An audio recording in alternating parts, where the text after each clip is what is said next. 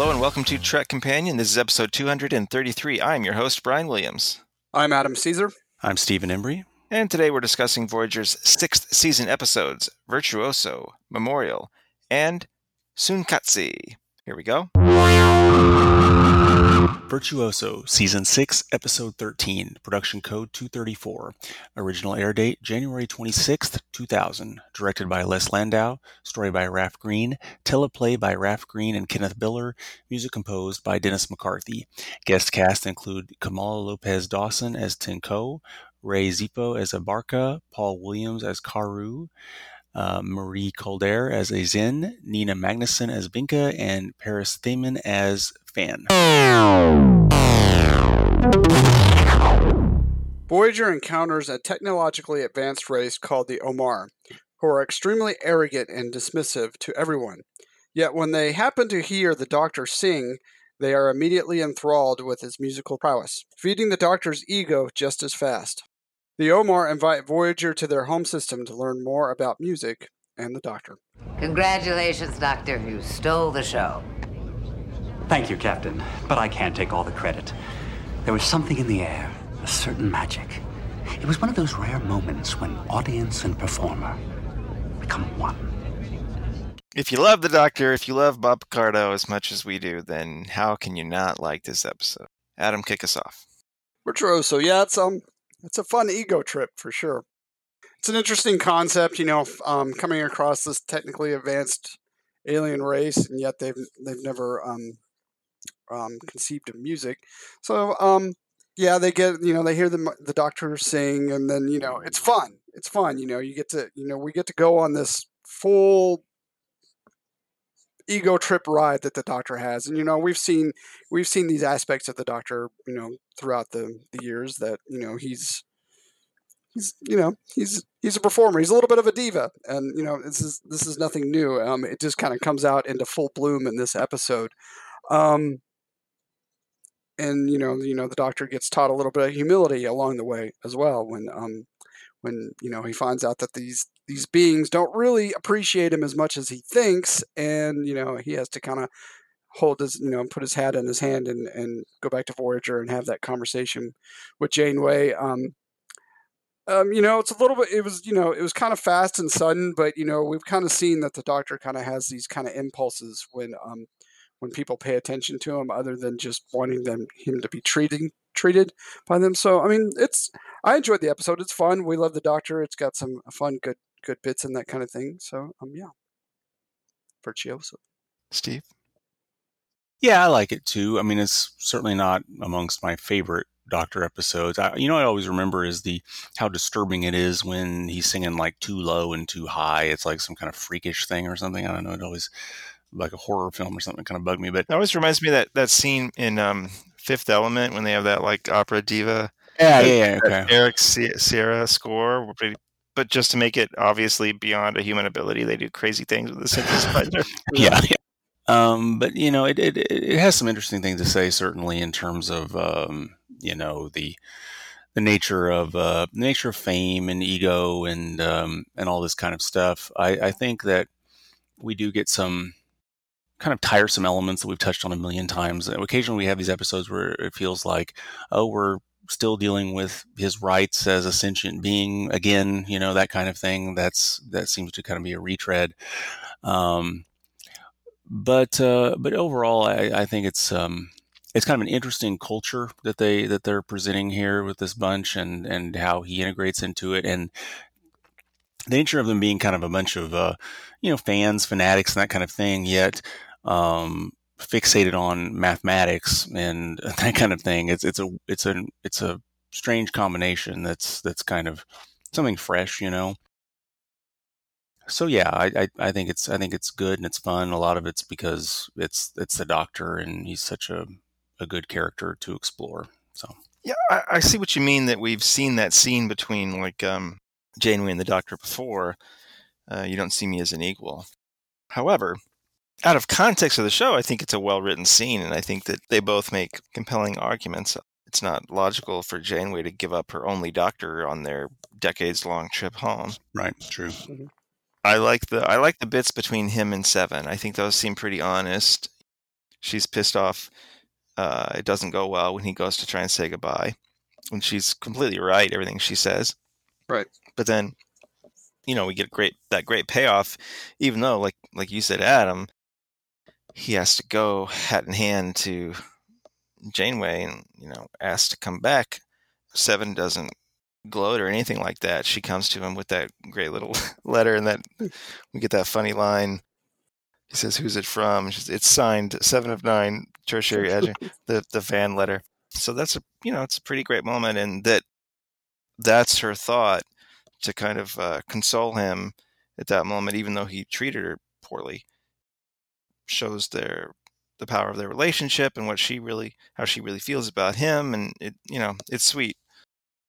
Those are the kind of moments that make me enjoy this episode so much. It always amuses me that Paris is like the backup doctor. It's not a role that's ever seemed to fit him, but it's, to me at this point in time, it's kind of funny. It's like, oh, he's gonna be the doctor going forward, and the doctor's okay with this. To this point in the show that he's still doing this, it's amusing to me. You'd think they would have kind of found another B character to kind of take this on, but even Paris is like, really, you're gonna do this? Right. I mean, it's solely like storytelling stuff because it's our main cast, but in reality, I mean, like, there's no one in the sciences that would be better equipped to, like, instead of your, like, top pilot, doing this in case he bails. Yeah, you'd think he might be occasionally kind of busy. Yeah. Because, that's going to be like a full-time job now, being the doctor. Right. Yeah, literally a full-time job. Mm-hmm. How could you ever be the pilot? Yeah. Yeah. Right.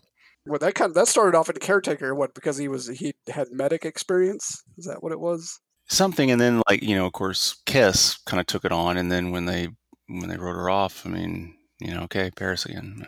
It's almost like a lingering joke. We're just gonna make. He's not gonna do anything, but we're just gonna make him go to sick bay all the time and have to deal with the doctor. I like it when we get an alien culture that feels alien. Their reaction to emotions, their reaction to music, it does seem kind of alien. It does seem foreign. The way that the doctor misinterprets Tinku's advances, the way he thinks that she or that any of them really care about him. I mean, we get that when he sings that last song, and the entire audience is the same as Tinku, like completely disinterested in him now already. And you get that sense that he was completely wrong about all of these people. And it's not exactly that they were bad, it's just that they were alien. And he was interpreting their responses as if they were human. So I wanted to say that I like it when we see an alien culture that kind of does feel a little bit alien, meaning they don't respond to things the same exact way the humans would. And yet she was sensitive to his needs. Because she was like, because she was like, you seemed kind of reluctant and upset about leaving your ship, so I did this to help you out. Yeah, it's not that I'm not saying that I like that the way they treated him or something. I'm just saying that it's nice sometimes to see aliens. So It's not even necessarily that they were, to say they were being jerks would be to assign human value system to them, so I'm not saying that. No, it's a good point, and it's something we don't see. In fact, it's so not there that it's easy to miss. It's very easy to go down that path of, man, this alien race is a bunch of, they're crazy and I can't understand them at all or whatever else. But in reality, there's plenty of cultures on this very planet that we would have this difficulty with. We would have some kind of situation where we're trying to relate, and then we'd misinterpret actions and behaviors because we don't understand them, and that's here. So in reality, we go out and explore and we encounter alien races. It's going to be 100 times crazier than this stuff, I mean, that we ever see in these shows. And so, and in that sense, it is refreshing to see something different, something that we just can't relate to at all, because that's probably reality. Yeah. Yet they were fanatics. I like the bit with the doctor's, what is it, 8x10x4, the little holographic when he's singing with them. That stuff's fun and funny. What's this episode about? Well, a lot of it is about knowing yourself. He goes on this wild ego trip ride, and it's like sometimes, so it's trying to talk about what Steve mentioned earlier, like fame, overinflating one's needs. And it's also about, not I don't know if this would be the right term, like the grass isn't always green on the other side. You learn to kind of appreciate where you are and the people around you who are in your life. I don't know if they pulled that off very well, but that's kind of what I thought they were going for. I mean, it's kind of hard to fit all that in 40 minutes, but that's kind of what I took away from it. Yeah, I think it's fame is fickle, and it's very easy. I mean, there's plenty of stories, of people that have been caught up in this world of fame and fortune and money, and they turn their backs on the people that care about them and stuff, because it's natural. You go along for the ride, but almost inevitably, it doesn't last forever. And this is just like a very small kind of microcosm of that kind of thing. We see what he's facing with this group, with this unusual fandom and fan base. But I think the message is the same. It's easy to get caught up in it, but sooner or later you'll come back to those who care about you, regardless of all of the superfluous stuff. So yeah. It would have been fun, since they had a Doctor episode of mine right after Blink of an Eye, if they just would have went back to his 2 years on that other planet. We did that. I did a whole episode on that. And after that'd have been fun. They could do a whole series of that now. Just de-age him and see that all. Yeah, that'd be good. Interesting. All right, let's do 6 degrees for Virtuoso. Adam, are you going first or second? I guess we'll go first. This should be an easy one. One of the Kalmar spectators is Leonard Crowfoot. Crowfoot played the genderless version of Data's daughter before she chose a gender. Name that character. It's not Lore. That's his brother. I can only have his brothers in my head. Go ahead and take it, Steve, because I'm just wasting time. It's Lol. Oh. Yes. Steve, you're going to get this one, I'm sure of it. Paul Williams plays Koru, the leader of the Komar. He played Little Enos Burdett in what film series? I love these movies. Okay, hold on. It's like his most famous. I see Paul Williams, I immediately think of this movie. It's him. He's the little one, and then there's the big guy next to him, and they're both wearing their white suits. Yeah, white suits. How am I blanking on all this? Adam, are you going to get it if Steve says he doesn't know it? What's the question again? Okay, well, I'll go over it if I need to. We'll see if Steve gets it. It's not coming to me. Go ahead. Okay, Adam. Paul Williams. Mm-hmm. He played Little Enos Burdett in what film series? Burnett in what film series? What you guys both of you you saw Paul Williams and you did not imagine this movie. Shame. It was directed by a stunt guy that started directing movies. Oh, okay. Talking about with Enos, Smoking the Bandit, right? There you go, Smoking the Bandit. Thank you. Okay. Yeah. A long time. Smoking the Bandit. Yeah. Sorry, I had to picture him in my. I was like, yeah. Yep, right. Just picture him, you get it. Yeah, I mean, yeah, okay. The sequels aren't the amazing movie that the first one is, but I love them all. The first one's great. Listeners, if you have not seen Smoking the Bandit, go watch Smoking the Bandit. Let's see. 1-1, moving on. You each got each other's question. Memorial, Season 6, Episode 14, Production Code 236. Original air date, February 2nd, 2000. Directed by Alan Croker. Story by Brandon Braga. Teleplay by Robin Berger. Music composed by David Bell. Guest cast includes Scarlett Palmers as Naomi Wildman, Lindsay Ginter as Saavedra, David Keith Anderson as Ensign Ashmore, Fleming Brooks as Soldier, Robert Allen Colazzi Jr. as Colonist, Leslie Hoffman as Nagon Villager, Joe Mellis as Soldier, Susan Savage as Alien Woman, and Maria Spasoff as Colonist. Having returned from a 2-week away mission of scanning planets and gathering dilithium ore, Chakotay, Paris, Kim, and Neelix begin experiencing strange visions. Tom and Chakotay suffer from violent dreams about being in a battle, while Harry Kim suffers an anxiety attack while doing routine maintenance, and Neelix has a hallucination and takes Naomi Wildman hostage in the mess hall. I gave him a mild sedative. Any idea what caused the delusions? His norepinephrine levels are 3 times what they should be. Neurochemically speaking, he's suffering from a form of post-traumatic stress syndrome. I dreamed I was fighting in an alien war. The same war Neelix seemed to be reliving. Harry Kim was in earlier. He had an anxiety attack. I haven't spoken with Mr. Paris yet. 3 members of the same away team. Did you run into any kind of trouble while you were gone? None. The mission was by the book. Your engrammatic activities contradict that, Commander. These are real memories, not mere dreams or hallucinations. Steve, start us on Memorial.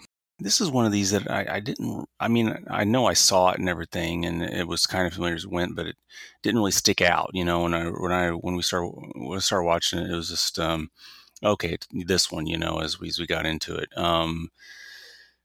So I don't know what that means. I don't know if it means it's not the best or not particularly memorable or whatever. It's which would be ironic considering it's called Memorial.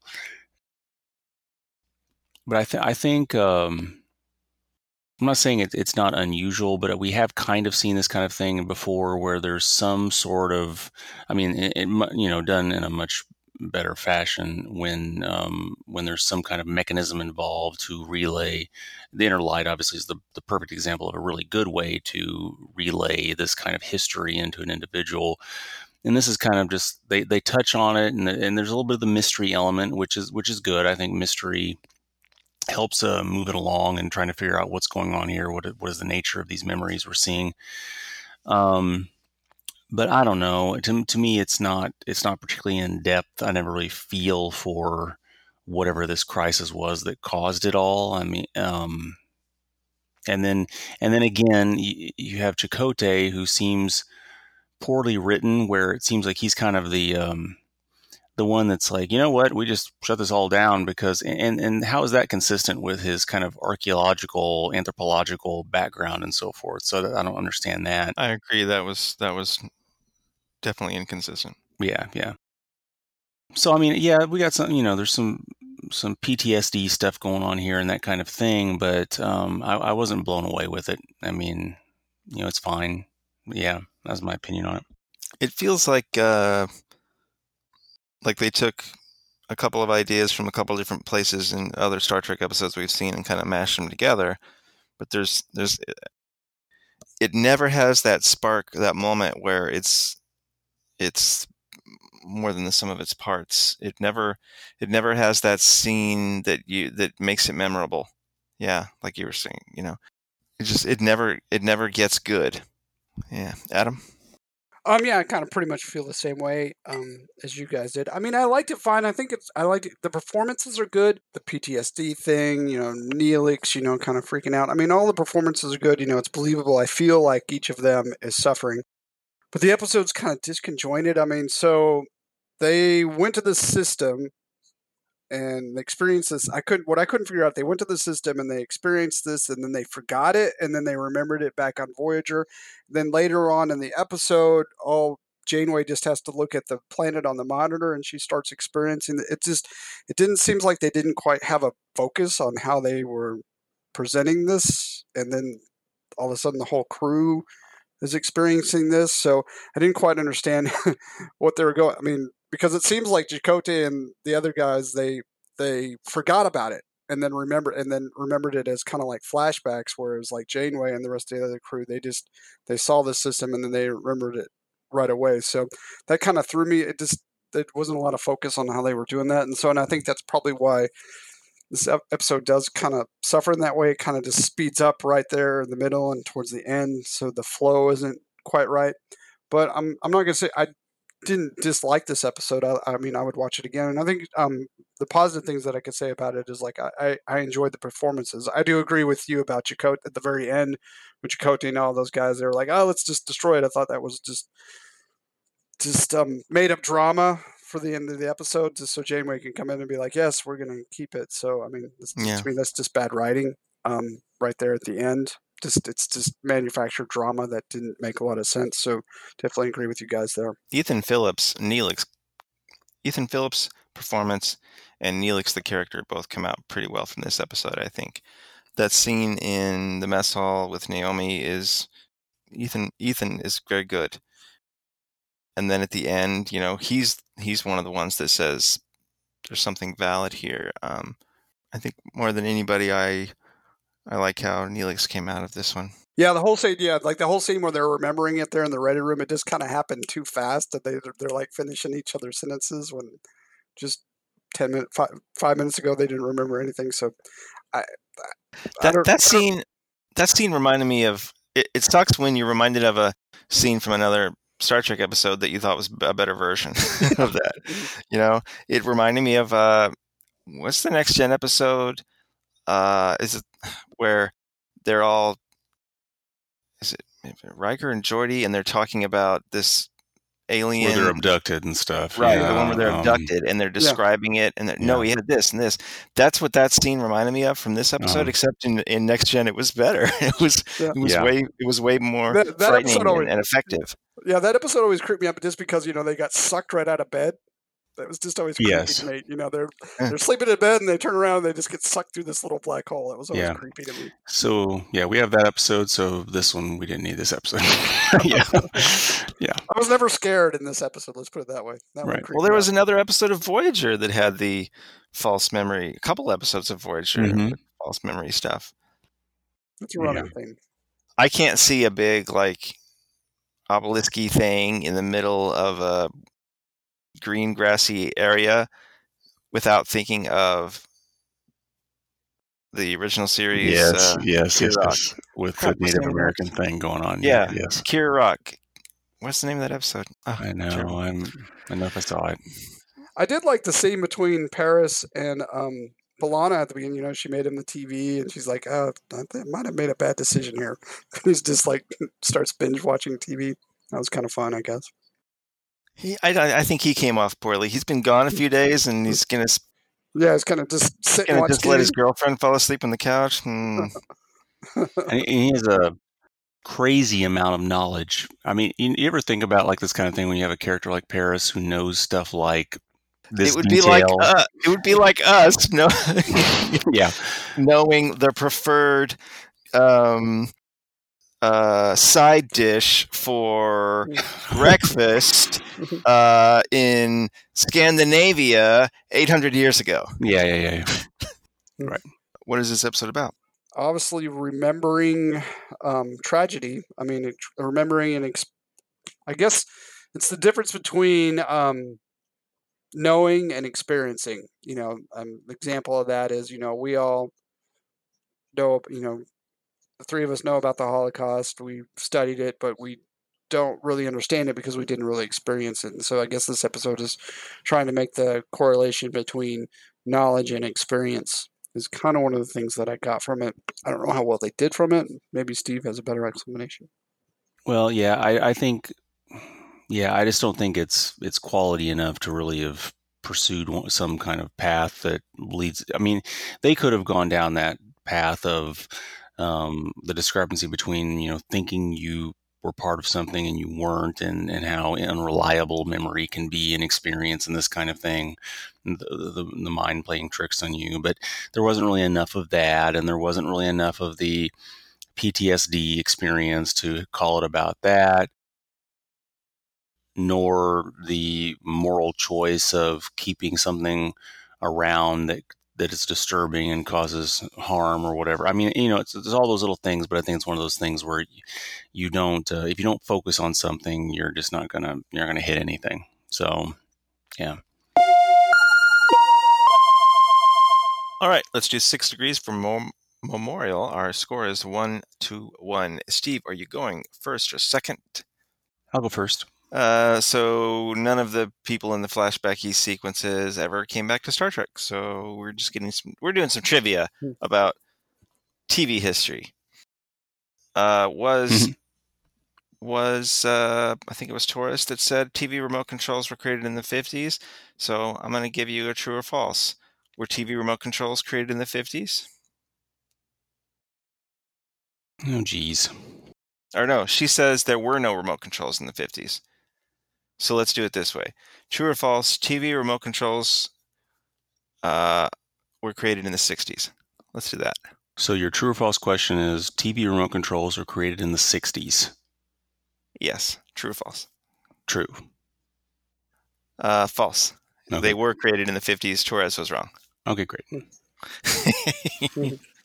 Adam, name the company that released the first TV remote, which is an easy guess if you know, the big TV companies.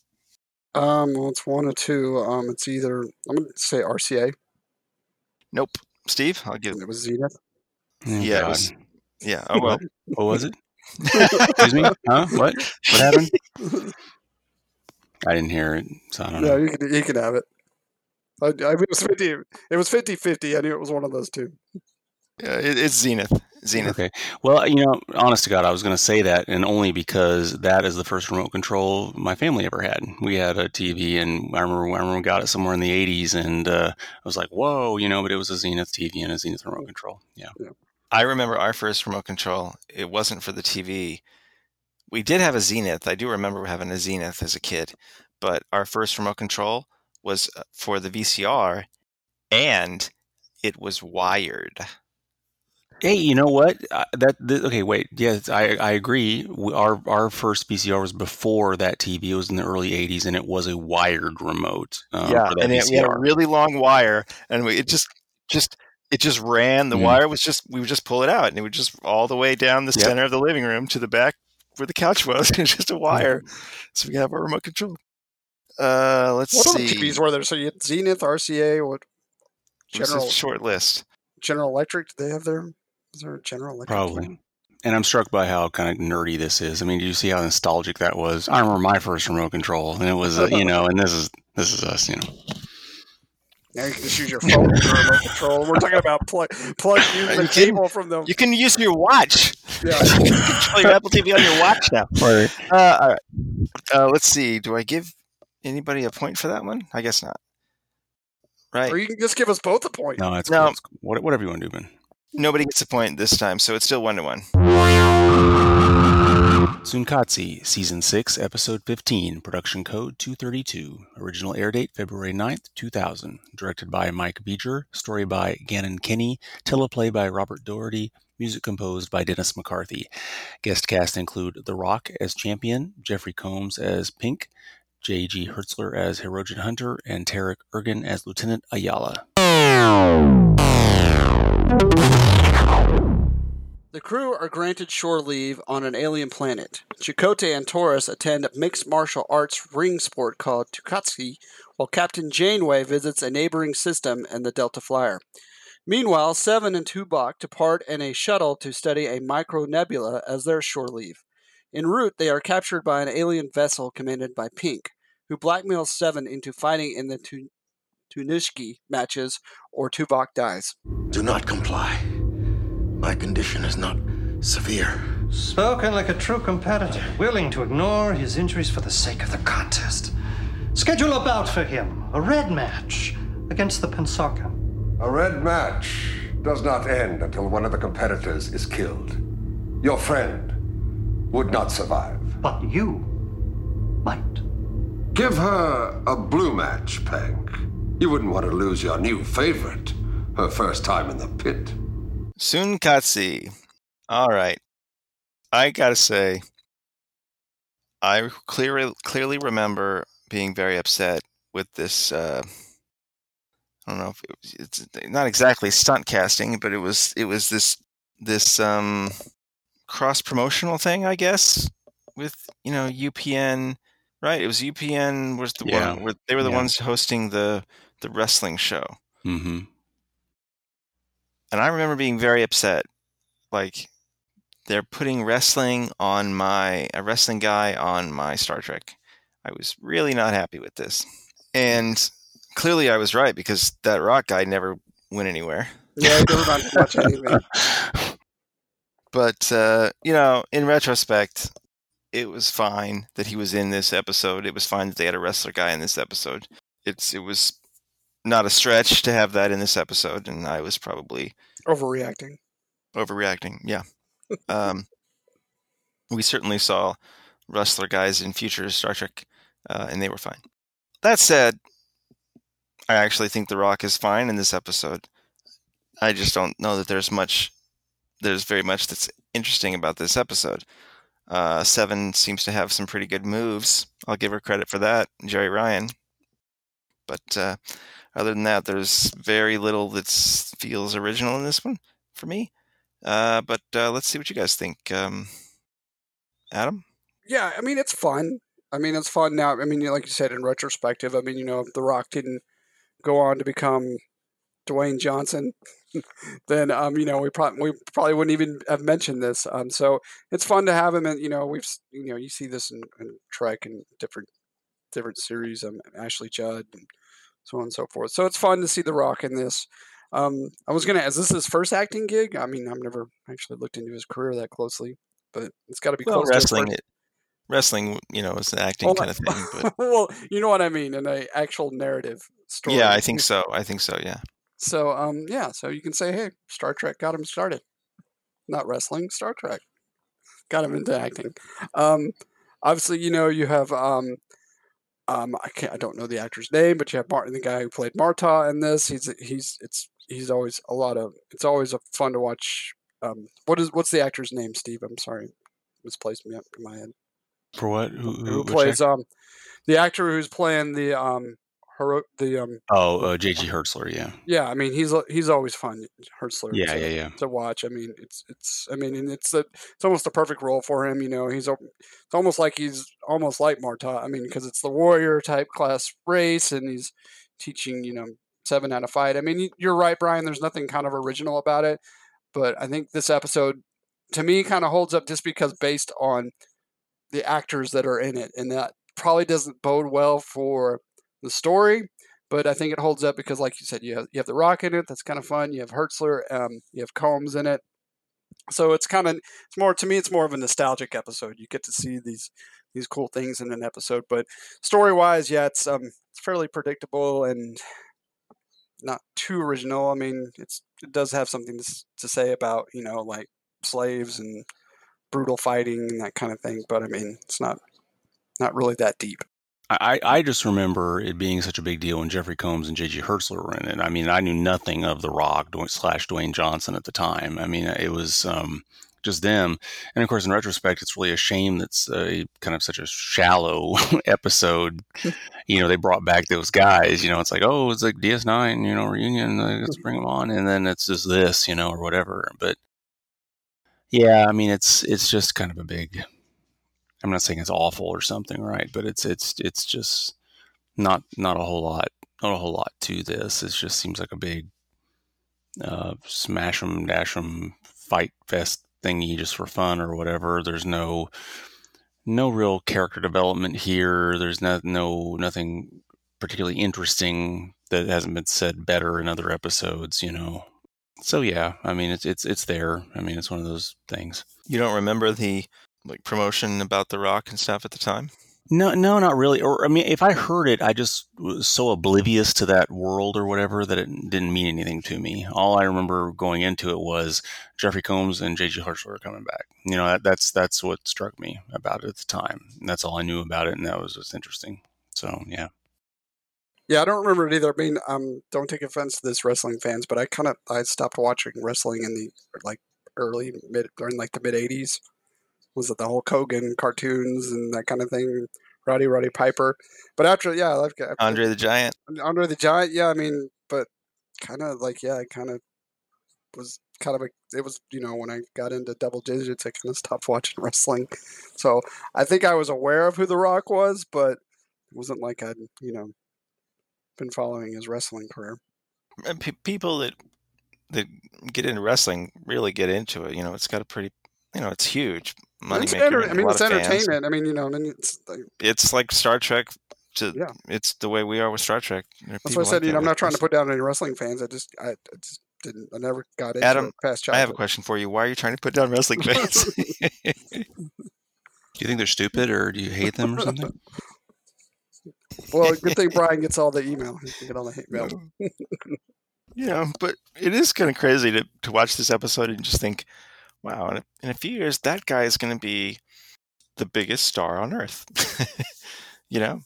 Right. You want to put him in a Star Trek film now? There's the budget or whatever. I mean, that's... yeah, right. Well, Well, what's funny is like, I remember thinking at the time, thinking, he's never going to be Hulk Hogan, because Hulk Hogan was like the biggest wrestling star there ever was. It's like, nah, he'll never be as big as Hulk. I mean, he dwarfs Hulk. It's interesting that this is not, this is a totally separate conversation for another podcast, but the way cinema has changed, and it's not driven by star talent like it used to be. It used to be, I don't know, Will Smith or something. You put Will Smith, and then you were guaranteed X amount of dollars. Period. And it doesn't really work that way anymore. It's not. It's more about IP and stuff like that, which I wouldn't have imagined that would happen in my lifetime, because 70s, 80s, 90s, 2000s, that's not how it worked. It was stars.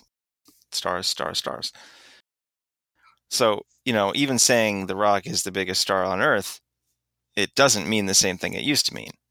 I'm sure he's still a walking green light, but he's not a $200 million walking green light. No, I mean, there's probably enough numbers on it. They know how much money they're going to make off a Rock movie. I mean, when it's a standalone. But that's not really related to our discussion about this episode. But the thing is, we don't have much to say about this episode because there really isn't. We're talking about it's very, very thin. The plot in this episode is super thin. This entire episode could have been done in 10 minutes. I think, Right. It's almost hard for me to say that I don't like it or something, because there just isn't enough there to like or dislike. Is it about anything? Well, I think it's trying to talk about brutal sports. I mean, but I don't know how brutal this sport was. It seemed pretty civilized for the way that they got their participants. I mean, what are these little devices on their chest that just kind of electrocute them a little bit? So that one, I mean, that's, I guess, just the nature of TV in the 90s. You couldn't get too bloody. But I mean, that's what they're kind of trying to say, is like a part of it is like, how violence and sports and that kind of thing. I don't think they particularly did a very good job doing that. What else? I don't know. I mean, the Seven stuff is interesting, watching her train, that kind of stuff, but I don't know what they were really trying to say. Like, you have to kill somebody to survive. I like the minor twist of he was training her to fight him, but yeah, I mean, I'm not sure. I mean, I think you kind of see it coming, maybe, but it's a nice idea. I don't think that doesn't really give you anything about what they're trying to say in the episode other than a plot twist. So, I mean, yeah, that's where the kind of episode kind of suffers. I mean, I think we've kind of gone over it, that the plot's kind of weak. I mean, we've spent the majority of this segment talking about The Rock and former cast members on other shows than we really have about like what's going on in this episode. So I think that goes to the heart of that this one doesn't really hold up unless you just want some nostalgia and seeing, a guy who's a megastar now getting his start, or, see, we're still talking about The Rock. So what's that say about this he's episode, what makes Steve? This episode. This is the only reason. Steve, what are your thoughts? Yeah, I mean, yeah. It's like somebody's rookie baseball card, right? Right. The year it came out, it was meaningless. Right. Yeah, it's kind of like twisted. You can like even see him in a Star Trek episode, right? That they somehow haven't like blocked the licensing or something. It's kind of like we have like one of those books you hit. A Moana themed book that you hit the little buttons and it talks, and the button that shows a picture of Maui doesn't talk, but it makes some kind of like noise, probably because it would cost like $100 million to license his voice for the book. But yet we can see him in, in this Voyager episode and talk about this. Anyway, but yeah, I don't think this is about anything. I mean, if they wanted to go down that path of utilizing people just for other people's entertainment and so on and so forth, that's been done a million times in better ways, and all the other stuff is just kind of fluff. So I want to see him and Seven fight again in the Picard series. Interesting. Like a rematch. Yeah, instead of a Picard season 2, they can do a single Picard short trek and spend the same amount of money. Yeah. All right, let's do 6 Degrees for Tsunkatse. Our score is 1-1. Steve. Yep. Jeffrey Combs plays Pick. Name 3 other characters that he's played on Star Trek. Okay. 3. Of course, 3. I'm not going to open my mouth and give 2 of them away until I get the third one. You got to name them all in your head first. Yeah. Golly. I think our listeners are screaming into their car radios right now. Oh, sure. I mean, 2 just come Well, like... we're all exhausted, Brian. It's 10 o'clock at night. Steve and I are about to pass out. Right. Yeah.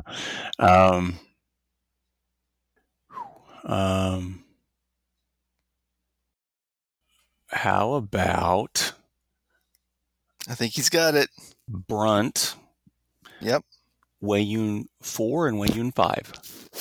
Oh, that's a stretch. I don't know about that. I don't know. That's all I can come up with, but there you go. I don't know. That's not in the spirit of the question. Here we'll both get out Shran. So Steve and I can both have half a point. Mm-hmm. Yeah, there you go. That's the other one that we should know. Shran.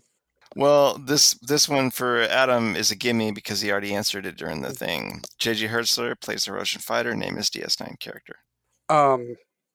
Martok. Yeah. So we had a Martok question not too long ago. I think I got that one wrong. Yeah. So. I don't know who wins this for the day, but maybe everybody gets a star then. The Rock wins it for today. Yeah, The Rock wins it forever. Discovery Season 2 Blu-ray came out this week. And Adam bought it on iTunes? Yeah, I got it. You're gonna actually binge it soon. Yeah, I want to watch it over Thanksgiving, so maybe we can have Thanksgiving, all right. And then Picard is 8 weeks away, something like that. Something like that. We also have I think, so a short trek comes out tomorrow, actually, too, if we're getting specific like that. But yeah. So Picard's coming out before Discovery 3. Mm-hmm. Right. Is it going to be like Picard and then immediately after Picard Discovery Season 3? Or they haven't said. I bet we get a teeny break, but, Well, they shouldn't. Otherwise, I'll be pausing my CBS All Access subscription. I'm sure they'll strategically decide the exact amount of time to dissuade someone from stopping their subscription. All right, folks. Thank you so much for spending an hour with us. We're going to be back in 2 weeks to discuss the next 3 episodes of Voyager's 6th season. Till then, you can send us an email, trekcompanion@gmail.com. Our Twitter handle is @trekcompanion, and our Facebook listener page is facebook.com/trekcompanion. So, until next time, take it easy. Bye, guys. See ya.